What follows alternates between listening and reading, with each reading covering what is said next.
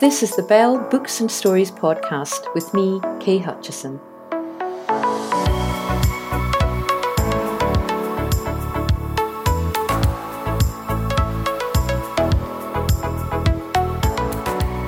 Welcome.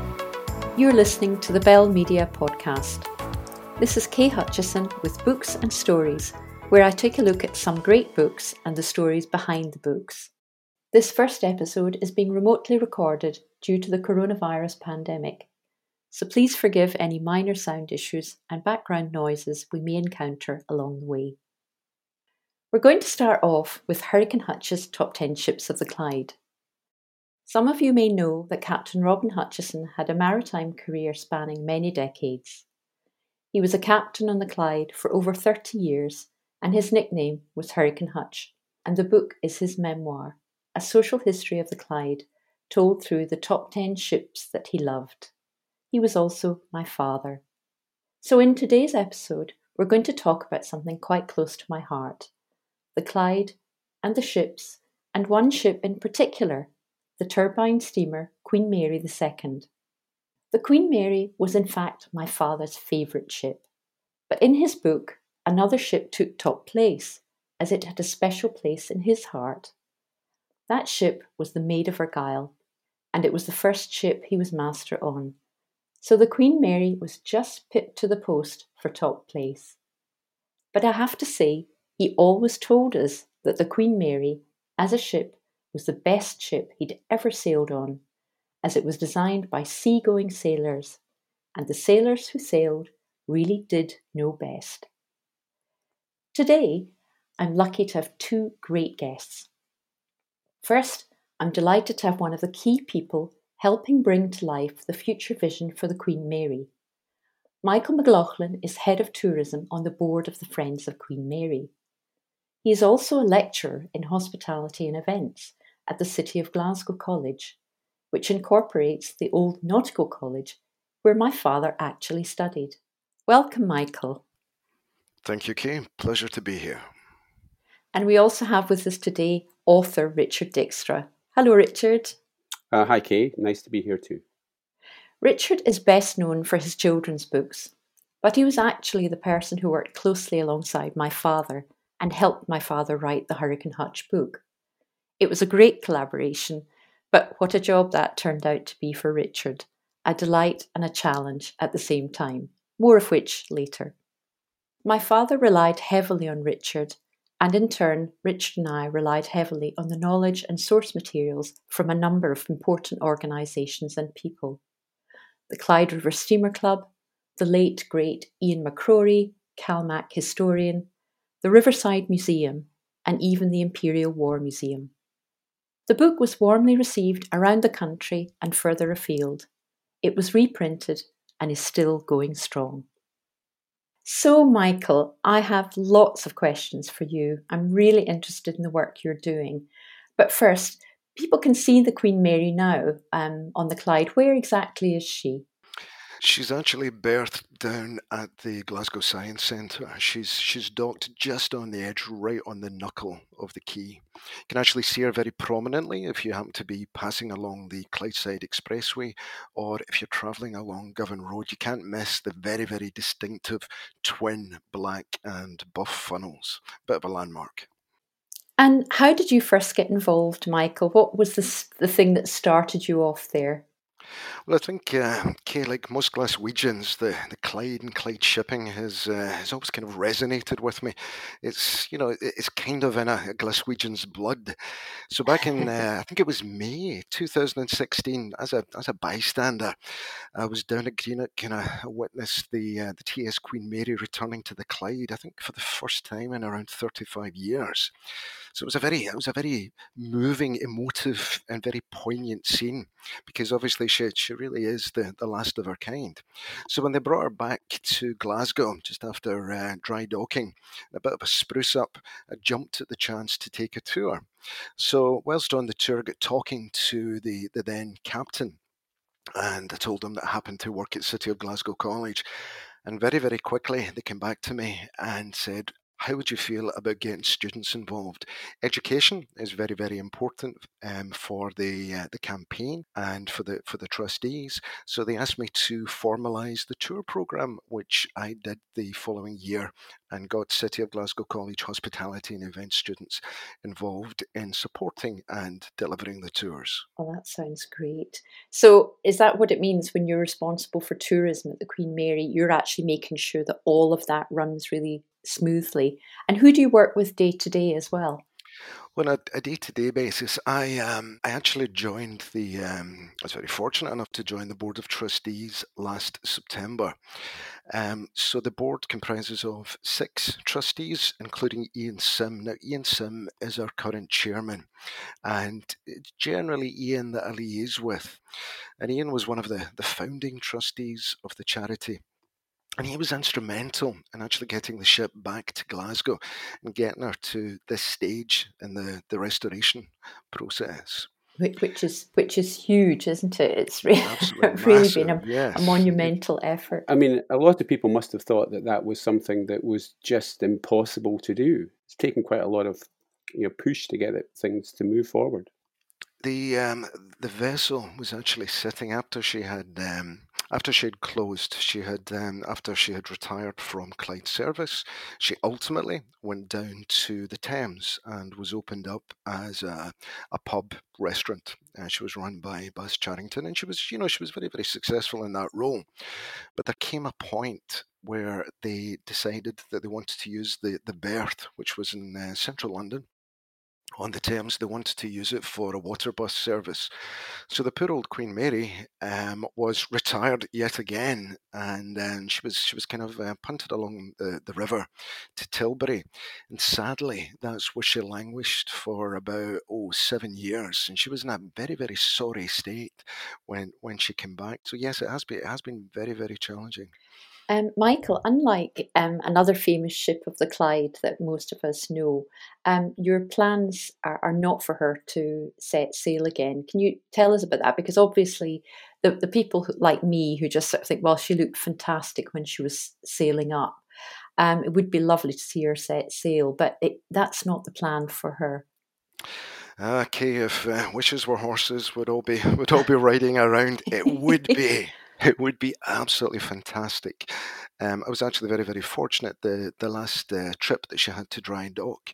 They put me to work, but I had the opportunity to actually sail back on her, which was absolutely amazing. So I know what that feels like, because she's such a large ship. She was the largest of all of the Clyde steamers. But it's very, very important to kind of just reiterate that the plan was never ever to actually have her sail again, because quite simply it would be cost prohibitive. The logistics, the cost of actually putting in new engines, because sadly when she became a static attraction, they removed the engines. They didn't need them anymore. And just to give you a bit of context, just to bring the ship up from London and to strip her out and get the necessary repairs done, it's already been about £3 million have been used up Yeah, for it's that. huge, isn't it? So the cost of re-engineing the vessel would be mind blowing. So instead, what we're hoping to do is actually open her up, restore the vessel to her aesthetic splendour, if you like. She's 87 now, but she's still incredibly, as recent laser scans have confirmed, she's an incredibly sound ship. But what we're going to do is we're restoring that splendour that I mentioned. And we're going to make it into a heritage destination, an education centre, and a fairly amazing first-class dining and event experience. Oh, that sounds fantastic. And it will be a great location up there for her too. Absolutely. Just now, as I mentioned, she's docked on the edge of the quay, but the intention will be to bring her round and directly in front of the Glasgow Science Centre, next to the Millennium Bridge, which means she'll actually be in view of the Scottish Event Campus. So she's going to be far, far more prominent than she is just now. That's brilliant. And I was very, very lucky because you took my brother Glenn and I on quite an inspiring and moving tour a few months back, and brought back a lot of memories for me as a child. But Glenn and I were basically shown every area of the ship. And although obviously in the years that were between me sailing and her as a child with my family, and actually amazed at the splendour of the place, there is a lot of work. Believe me, there is a lot of work to be done. But I think the vision is actually very inspiring. And Glenn and I both, we had lots of photographs taken, and also Michael and Crawford Patterson, who's the vice chairman, he took us round, and we actually shared a lot of stories. It brought back so many wonderful memories. So that was a great day. Can I ask, Michael, what has changed since my brother and I visited last year? Obviously, it is very expensive to do any changes, but perhaps there have been some things you could refer to. Okay, your visit with Glenn, certainly for myself and Crawford, was particularly poignant because I'd looked at some pictures of your late father, the former captain, and Glenn actually bears an uncanny resemblance to your father. So that was particularly special, seeing him standing on the bridge and standing in the captain's cabin. It was actually it was quite moving. Yeah. So since you were last on board, we have managed to secure another £500,000 of private funding, and that will focus on the design phase. So if you like, we've done all of or most of the non-glamorous work, all of the stripping out, taking out the London fixtures and fittings, stripping her right back to the bare hull. So now what we're planning now are the interiors. When the ship first came into service back in 1933, she was described by the press of the day as being palatial. She very, very quickly earned the accolade of Britain's finest pleasure steamer. So what we are hoping to do is recreate some of that elegance and bring that kind of Art Deco romance back. So it's really, really exciting and interesting for us at the moment. That's terrific. That sounds great.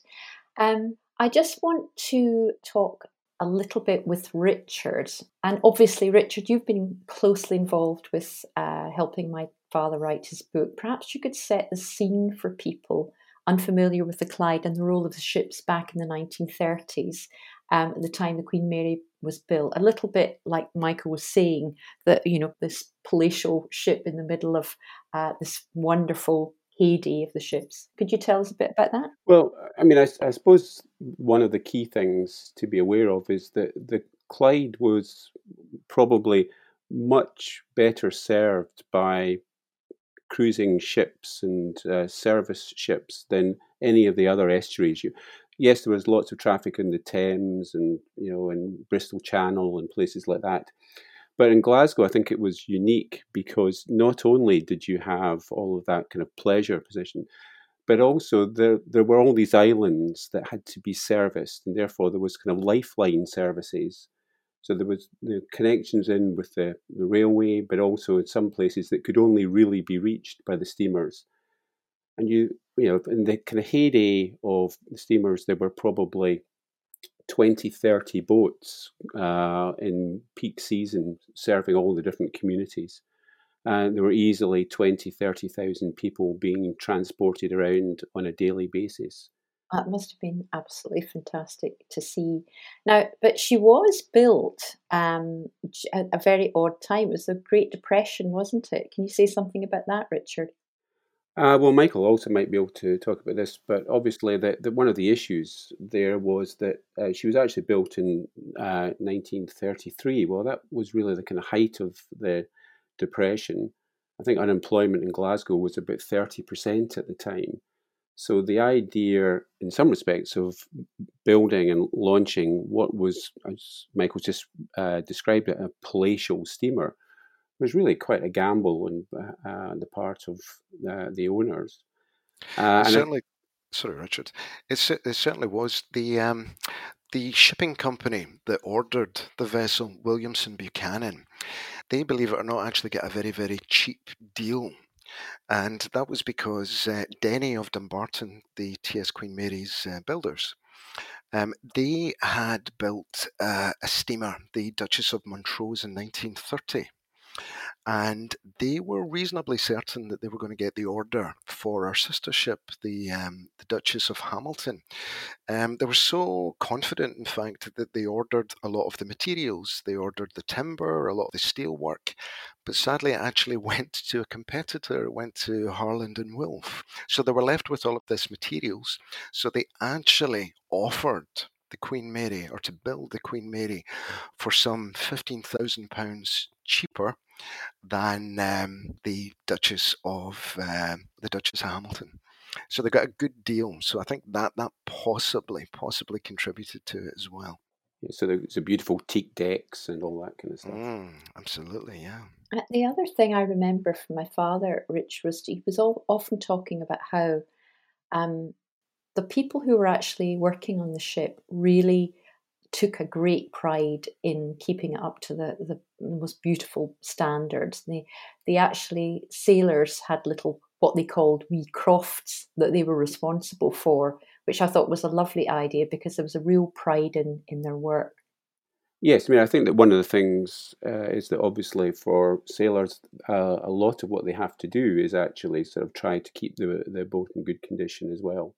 And they had these bits that they were responsible for. And I think your father, he was first mate originally, that he would be going round and actually checking that everything was shipshape. And I think if people knew Kay's father, I mean, even when he was well retired, he was still quite an imposing figure. And I'm sure that the crew made sure that their bits of brass were all beautifully polished up, and there wasn't anything that shouldn't be there, kind of thing. I think at any given time, Richard, the count on the crew was anything between 38 and 42. And you might think that's quite a lot.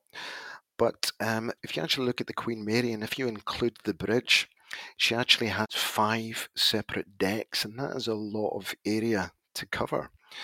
And back when she initially went into service, our passenger capacity was a massive 2,086, which is quite extraordinary. So it required a lot of care and a lot of maintenance.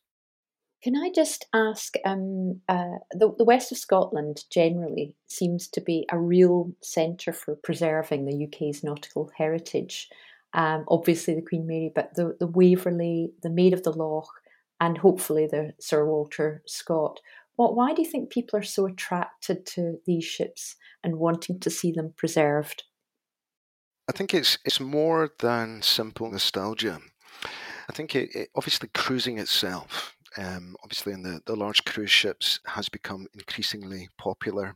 And at the end of the day, we are an island. People are drawn to the water. Mm-hmm. But because when they were built, and when Britain was such a huge global force in in shipbuilding and in manufacturing, it carried a massive amount of pride with it. So people feel this affinity with older vessels because it takes them back to a time when this really meant something, and because the amount of vessels remaining are so few and far between, even stepping aboard, even with the Queen Mary being a static attraction, for them that will be taking them back to a different time, different values, and they want to lose themselves in it. Mm. They want to connect with that part of British history. It's quite funny because my father always said, "Oh, she was, she ran like a sewing machine. She was so fantastic." But actually, when I look at the Queen Mary, I mean, I think aesthetically from the outside as well. I mean, she's a bit like a TARDIS because you go in and she's massive inside, massive areas, but it's very, very beautiful shapes, a very, very elegant ship. And I think that's one of the things that I've always remembered about it. Not all of them are as elegant as the Queen Mary. Richard, I'd like to ask you if you could just give us a little bit of a better idea of what the Hurricane Hutch's Top 10 Ships of the Clyde is like as a book. Well, your father had some great stories, and his experience is really unique. That he went from deep sea to coming to the Clyde as it was really making its transition from the steamers through to the point-to-point car ferries. And he was there for 30 years. He was in command of all of the boats at one time or other. In fact, there's one famous time when he had to switch from boat to boat during a 3-week shift pattern, and he captained 18 separate boats in 3 weeks. One day at a time, each boat very different. But to say that he also was someone who's a great storyteller, so the book is as much social history as it is a book about the ships. And we agreed that a good way of trying to tell his story and the story of the Clyde really was actually through a list of his personal favourites. So these are all ships that he was in command of at one time or another. And say we decided the good thing to do was actually have a top 10. So we've got, the Queen Mary, the Caledonia, the Jupiter, Talisman, Caledonian Isles, and of course the Waverley. Although, it's one of the top 10, obviously, but he always used to have a bit of criticism of it because it was quite a difficult boat to steer, evidently, and perhaps that was partly to do with the fact that it had been built just immediately after the war. Anyway, all of the ships had their idiosyncrasies and their characters. And, in fact, the stories of the ships themselves, some have happy endings, some sad. The other thing is, I suppose I should say, is that there's actually 11 ships in the book, because we've also included the Hebridean Princess. That's the luxury cruise ship that goes up the Western Isles. In fact, it goes around the country. And he was relief master for a number of years before he retired. And of course, the reason for the Hebridean Princess being included in the Clyde is that it was actually originally a Calmac boat. It was the Columba. He was in command of it often. It would come down into the Clyde and be a relief boat. But when it was the Hebridean Princess, he was actually asked to pilot it through the Kyles of Bute. It's a very narrow channel, very difficult channel. And of course, being a Clyde captain, he was also a pilot. So he had that license, he could take it. And I think also that the company was using it as a bit of audition to see whether he would be suitable for, being the captain of a cruise ship. And of course, he passed that with flying colours because of all these stories and things. Anyway, so the book itself is really nice. It's a hardback book. It's coffee table feel, 80 pages, full colour. Very good, very good. And of course, it's a nice part of the story as well. I mean, the last couple of times I've been in Glasgow to visit the Queen Mary, it's often sitting there quite near to the Waverley, which, as you mentioned, it's the last ocean-going paddle steamer in the world. It's not actually sailing this year because it had a major refit, but there's something nice about those two ships being side by side, even although one was obviously my father's favourite one to sail on, and the other one wasn't quite so good in that sense. So thank you very much for that. Anyway, Richard, working with Dad on the book, you were born and brought up in Glasgow, so you probably knew quite a bit already. But how much of the information did you actually know? And was most of the research that you did and working with my father, was it new information that you were learning? Well, I was born in Glasgow, as you say, but I hadn't been on many of the boats. I do remember going. It's actually the Jeannie Deans sailing down, and I can't remember whether it was Bridge Wharf or whatever. But what I do remember is that you also went past for the first few miles, of course, just shipyard after shipyard in those days. So it was quite exciting to see all the kind of sparks flying and all the noise and all that kind of stuff. So I had that kind of feel for things. But actually, when I was brought up, we tended not to go to places like Arran and all that kind of stuff because actually partly my father's business, his customers all went on holiday there, and he didn't want to spend his holidays with his customers. So we all went elsewhere. So therefore, actually, I came to quite a lot of it really just trying to find the kind of story behind the ships. because it was really, I was always impressed with the fact that how your father really lived and breathed on the Clyde, and that kind of sense of camaraderie within the crews and things like this, and the fun I think they had actually, despite the fact that it was also quite a hard time. That in a lot of cases, that they had open bridges, they were expected to sail in all weathers.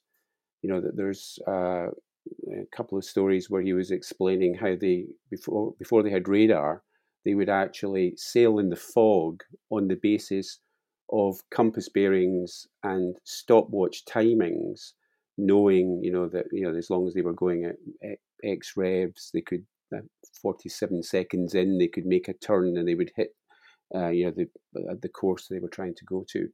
And there was just the whole sense of that time was something I was very keen to help him record. And as I say, that we decided that the way to do that was actually for him to talk about the individual ships. And always he would come back to the fact that the Queen Mary was one of his kind of favourites.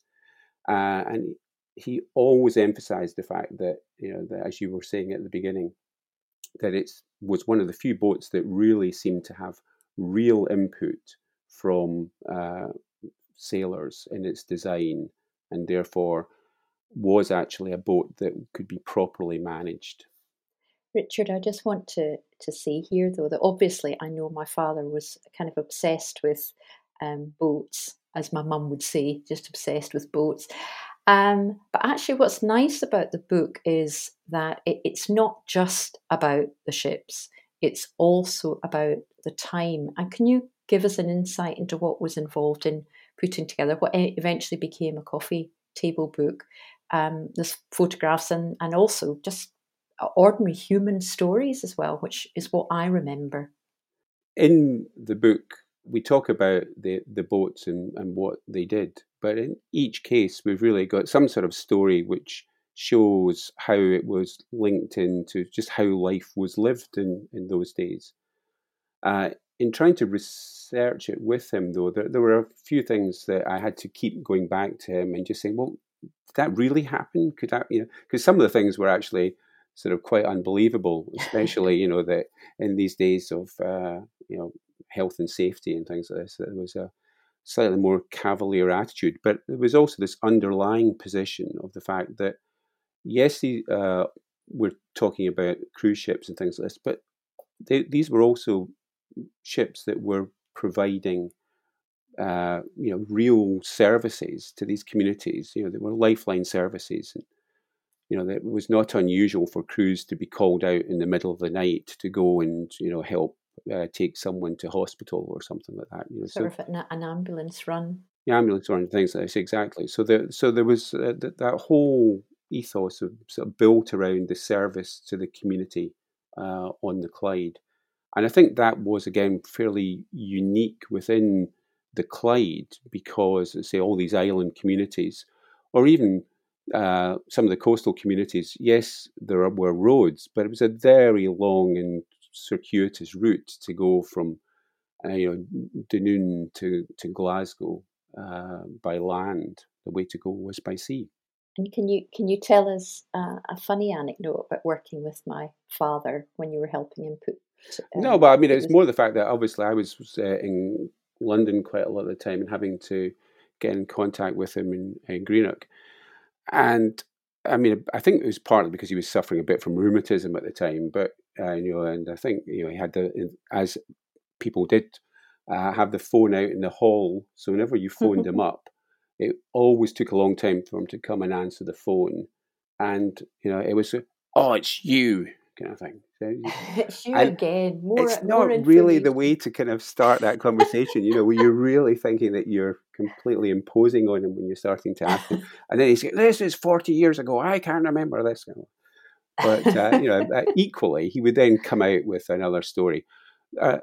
Actually, the worst thing is, and I think you might remember this, that we really had the book all sorted out, so it was all ready to go to the printers. When he happened to just mention the fact that, Oh yeah, and that was the day that your grandmother ended up in the bath.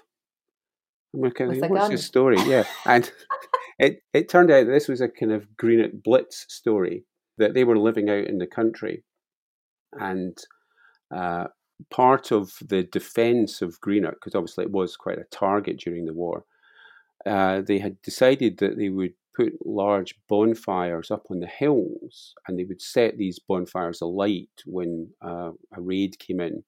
And the idea was to confuse the next wave of bombers, who would then see these fires and assume that this is actually Greenock burning, kind of thing. And this happened, and it worked. One of the problems was that out in the country is where your dad was living as a small boy, and so they were caught up in the middle of this air raid.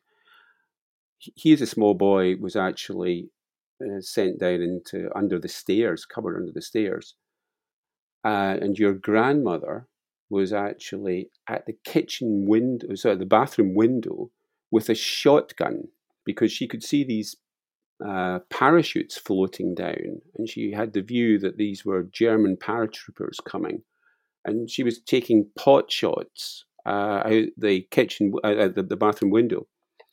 And it turned out that actually what was floating down were parachute mines. So these were, very large lumps of explosive basically falling down.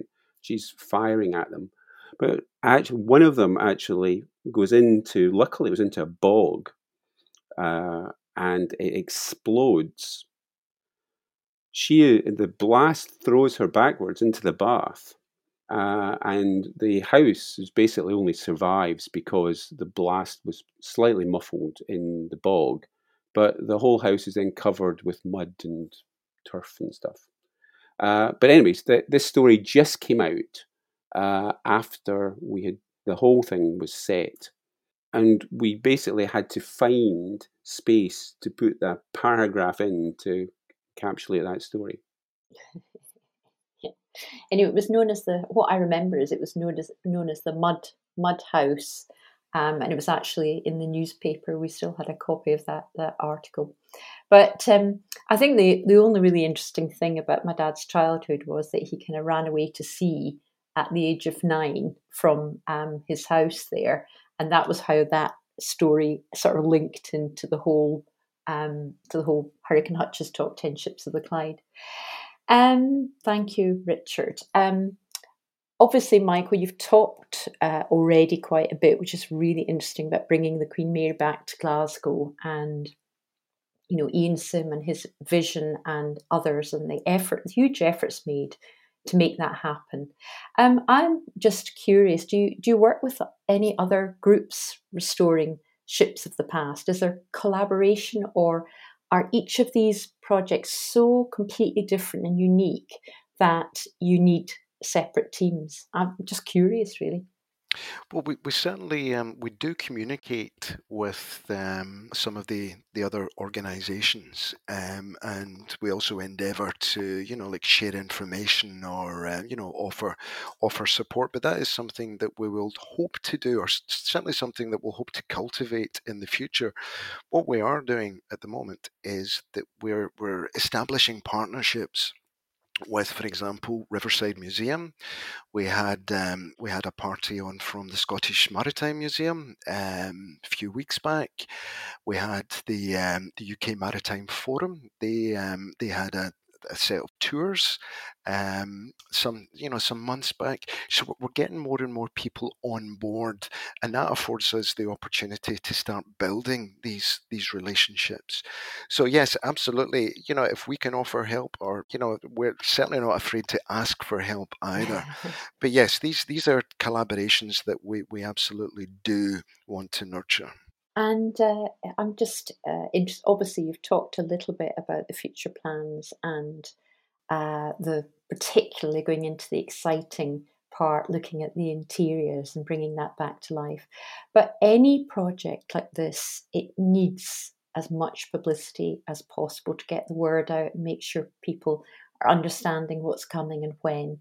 And I'm very aware, often needs the support of some key figures to help make that happen. Can you tell us about any well-known figures that are lending their names to the cause?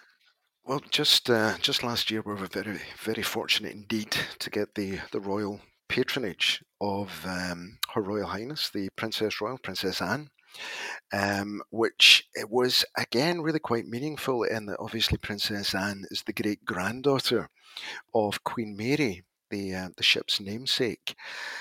So we have also we have another patron. We have the well-loved Scottish actor Robbie Coltrane, OBE, and the Queen Mary, especially when she was down in London, she had quite the following. So Robert De Niro had been on board, and so apparently he follows the ship. It's true. Dame Judi Dench is very fond of the ship. Rowan Atkinson. So all of these people that went on board when she was, a bar in a restaurant, have got fond memories. They've got tales to tell. And what we're hoping for is that when the vessel opens, that maybe they'll do some, video interviews, and that will certainly help with the promotion of the ship. Because what you have to remember, Kay, is the Queen Mary retired back in 1977. So for most people, unless you're in your kind of late 40s or early 50s, a lot of people don't actually remember her being on the river because she was removed. So suddenly her fan base, if you like, moved south with the ship. So we're trying to bring that back. To kind of recreate that notion of here you have the monarch of the Clyde, the regal steamer Queen Mary, and she's here, and come on board. Yeah, absolutely. How can people get involved, or even just see around the ship? I guess in future, once Sure. the lockdown's lifted. Absolutely. Well, we actually had some spring tours planned, but they were cancelled for very obvious reasons. So what we normally do is we work around the kind of maintenance schedule. Now, because the campaign is funded by private donations and by a lot of corporate work in kind. Sometimes, if an organization happens to have a window, they'll say, right, okay, well, we'll send in, some of our contractors, our workers, and it makes forward planning for the tours a little bit tricky. But usually what we try and do is have a weekend of tours every 4 to 8 weeks. So once the restrictions are lifted and it's safe to get the public back on board again, we will be advertising the tours on our Facebook page and also through Eventbrite. And anything else that people can do to help the ship's restoration? I mean, if they have some memorabilia or family connection or anything like that, Absolutely. is a sort of silver gravy boat from a trip or something like that, what should they do? Well, we will be having a lot of onboard exhibitions, which some of them will be static, some will rotate. So if anybody has anything that they would like to donate to the ship, be it from the Williamson Buchanan era, be it from the Caledonian Steam Packet Company era, or even the CalMac era, we would be more than happy to receive those things so that the visitors can actually enjoy them when we put them on display. So if anybody has anything that they would like to donate, if you send an email to trustees@tsqueenmary.org.uk, then myself or Ian will get in touch with you and we can make the necessary arrangements. One other thing, Kay, I meant to say, you had asked about volunteering. Now we have a hardcore group of volunteers of maybe about 10 or so at the moment. Now again, once restrictions are lifted, we will be introducing a new courtiers volunteer program, and again that will be advertised on Facebook, and we will be interviewing for specialist and non-specialist roles. So there will be a lot of opportunity in the coming months. for people to actually join the campaign and to to contribute to the restoration process. Wonderful. That sounds terrific. And Richard, on the book, is there anything for the future that you're thinking about? Well, I suppose the two things really. One is the fact that we are going to do an audiobook version of it, and again, we're kind of waiting to make a more formal announcement because we have to decide exactly who the reader should be to take the part of your father, really, on it. And then on the other side of it, of course, that we have the spin-off books, which are the adventures of Captain Bobo, that obviously your dad's main name was the Hurricane Hutch, but he also was known by the crew often as Captain Bobo, through the fact that he once one of the other captains brought, I think it's a 2-3-year-old, their son up into the bridge and said, "Oh, this is Robin. Say hello to Robin." And the wee boy said, "Bobo." And obviously the crew sniggered when they heard that, and that was what they started to call him. So as I say, we have this children's book which is based around that character. Well, I think that's a great place to close. Thank you both for being with me today. It was a real pleasure to hear your stories. Thank you, Michael. Thank you, Kay. And thank you, Richard. Thanks, yeah. And just a reminder that if any listeners joining us today want to know more about the Queen Mary, go to www.tsqueenmary.org.uk.